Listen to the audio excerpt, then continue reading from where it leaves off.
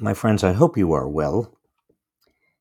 I've been spending much of the last, it's hard to even remember, 40 years, 50 years, worrying about America's slouch toward widening inequality. We are on the cusp of the largest intergenerational transfer of wealth in history. Is now showing that as wealthy boomers expire over the next 3 decades, an estimated $30 trillion will go to their children. Those children will be able to live off of the income these assets generate and then leave the bulk of them, which in the intervening years will have grown far more valuable, to their own heirs, tax free. After a few generations of this, almost all of the nation's wealth is going to be in the hands of a very, very rich few thousand family dynasties. That is, unless Joe Biden's new tax plan is enacted, the odds of which is moving from unlikely to likely. Dynastic wealth runs counter to the ideal of America as a meritocracy. It makes a mockery of the notions that people earn what they are worth in the market and that economic gains should go to those who deserve them. It puts economic power into the hands of a small number of people who have never worked, but whose investment decisions have a significant effect on the nation's future. And it is antithetical to democracy. We are well on the way. Already, 6 out of the 10 wealthiest Americans alive are heirs to prominent fortunes. The Walmart heirs alone have more wealth than the bottom 42% of Americans combined. The richest 1/10 of 1% of Americans already owns almost as much as the bottom 90%. The last time America faced anything comparable occurred at the turn of the last century in the first Gilded Age. Then, President Teddy Roosevelt warned that a small class of enormously wealthy and economically powerful men, whose chief object is to hold and increase their power, could destroy American democracy. Roosevelt's answer was to tax wealth. The estate tax was enacted in 1916 and the capital gains tax in 1922. But since then, both of Roosevelt's taxes have been eroded by the moneyed interests. As the rich have accumulated more wealth, they have amassed more political power, which they've used to reduce their taxes. By now, the estate tax affects only a handful of super wealthy families that are busily setting up dynastic trusts to circumvent it. And the capital gains tax has been defanged by what's known as the stepped up basis at death loophole. I'm going to talk more about this in a moment. Last week, Joe Biden unveiled 2 tax proposals that would revive Teddy Roosevelt's original vision and could possibly slow or even reverse America's march toward oligarchy. The first is a minimum income tax that Biden calls a billionaire tax, but would in reality apply to households with a net worth of $100 million or more. And the second is a separate tax at death on gains from appreciated assets, even if the assets are not sold.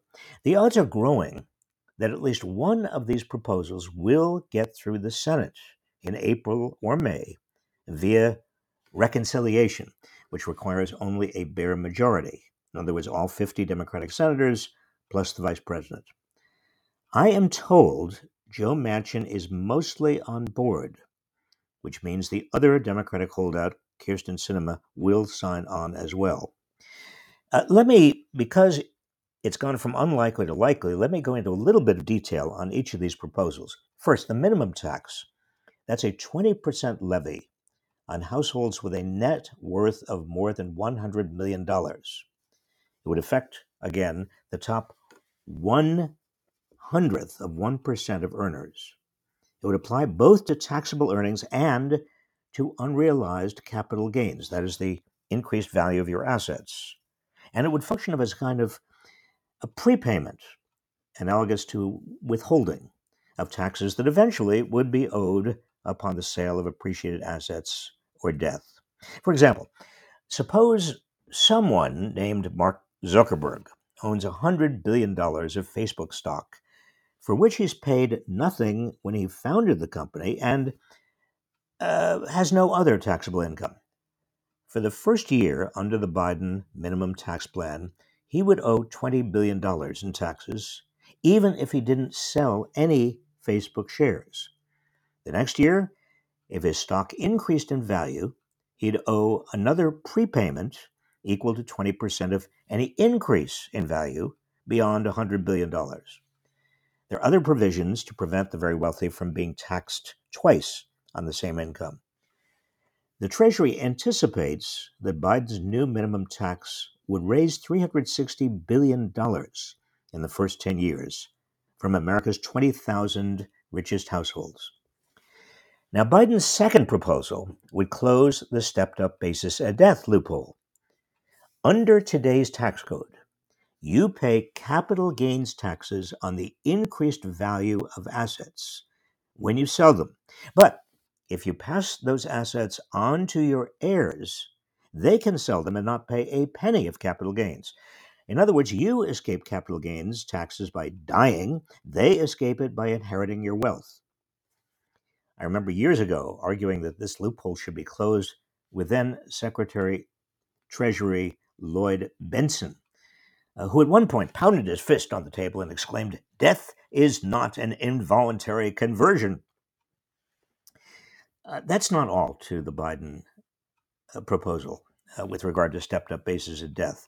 Now, under current law, if heirs never sell these assets and they continue to gain value, as they almost certainly will, heirs can borrow against them to pay living expenses and then pass them on to their heirs, who won't pay capital gains taxes either. Put this together with the unprecedented transfer of generational wealth that is about to occur from rich boomer to their millennial children, and America's oligarchy will become thoroughly entrenched in a small group of people who exercise all the power that comes with great wealth, but have never worked a day in their lives. Now, Biden proposes simply to repeal the stepped-up basis of death loophole. The value of assets would not be stepped up to their market value at the time of death. Their increased value would be subject to capital gains taxes as if they had been sold before death.